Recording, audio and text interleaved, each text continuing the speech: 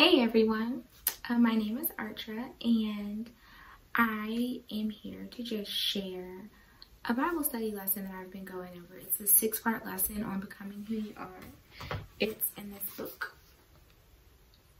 So I figured I really liked it, so I'll just share it with you guys. And I wanted to do the one on becoming who you are because I think in this life that we live, we do so much and we get stressed and we worry that I think sometimes we forget, or maybe it's just me, I forget, but you forget sometimes who you really are.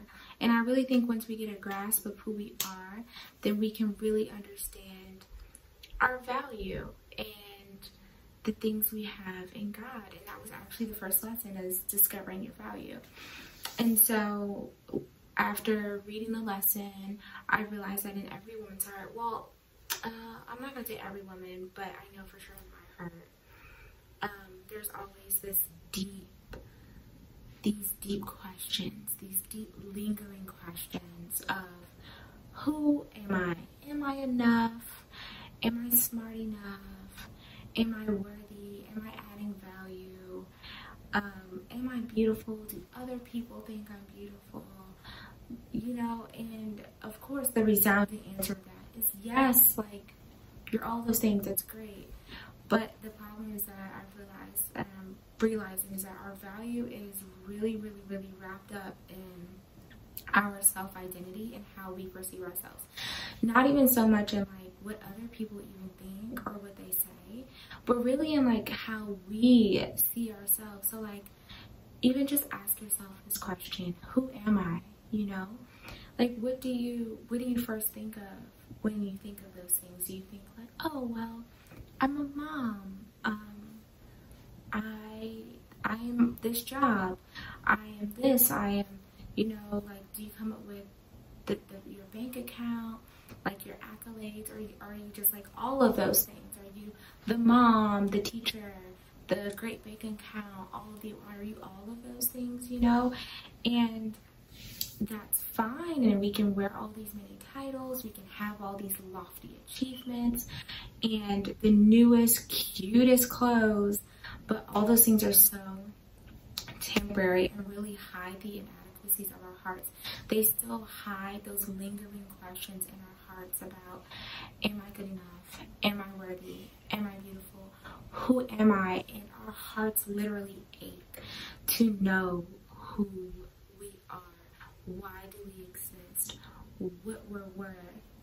And unless you honestly choose to ignore humanity's most pressing question, you must believe we just happened, or we evolved, or we're created by God.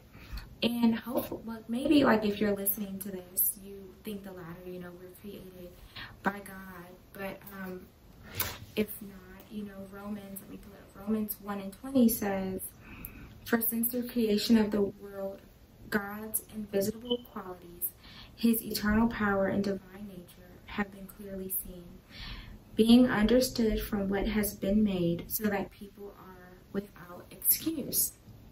So basically, there's no excuse to not believe that God created all of this.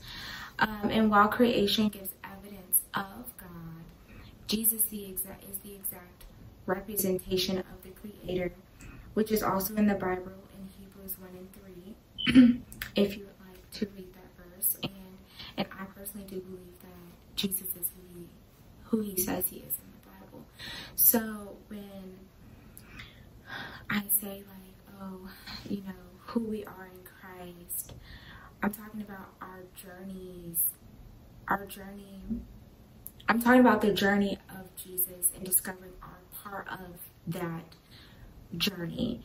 And I'm learning also, like it also says in Acts, that we live and move and exist.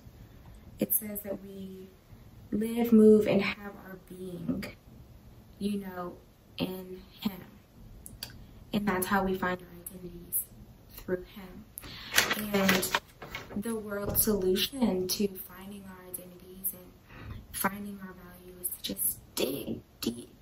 Just dig deep in there and just find that inner strength. Just love yourself so much, which is fine, but after a while it just fades away, you know? Like, after a while you still find things like, ugh, great, like, I fixed my hair, but now this is happening. Great, I've done this to make me feel good about this part of my life, but now this.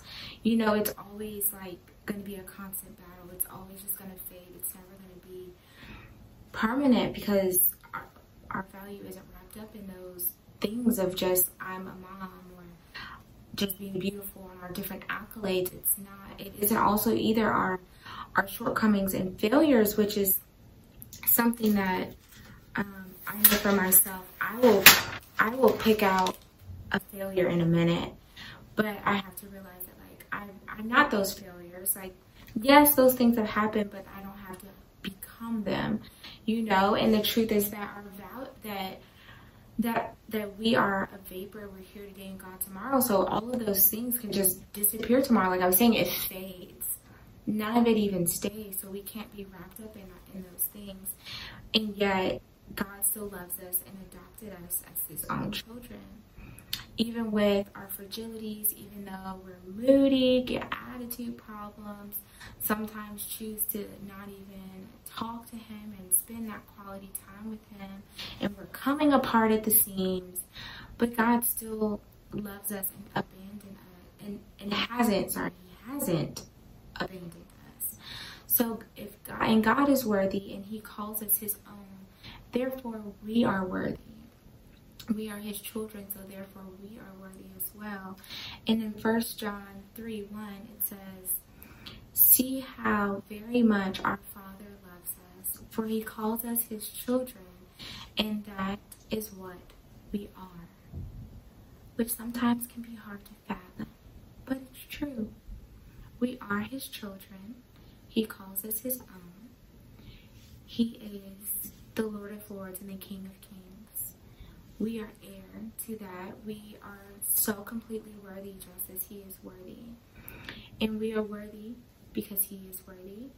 And he loves us in a way that no friend, no parent, no boyfriend, no husband could literally ever love us. There's no way. His love is, if you've ever heard the song by Amanda Cook, Pieces, it's a good song. Because she's talking about how his love is, you know, uncontrolled, it's uncontained, it's unreserved, it's just literally just completely unconditional. And it's a good song. Look it up. It's very nice.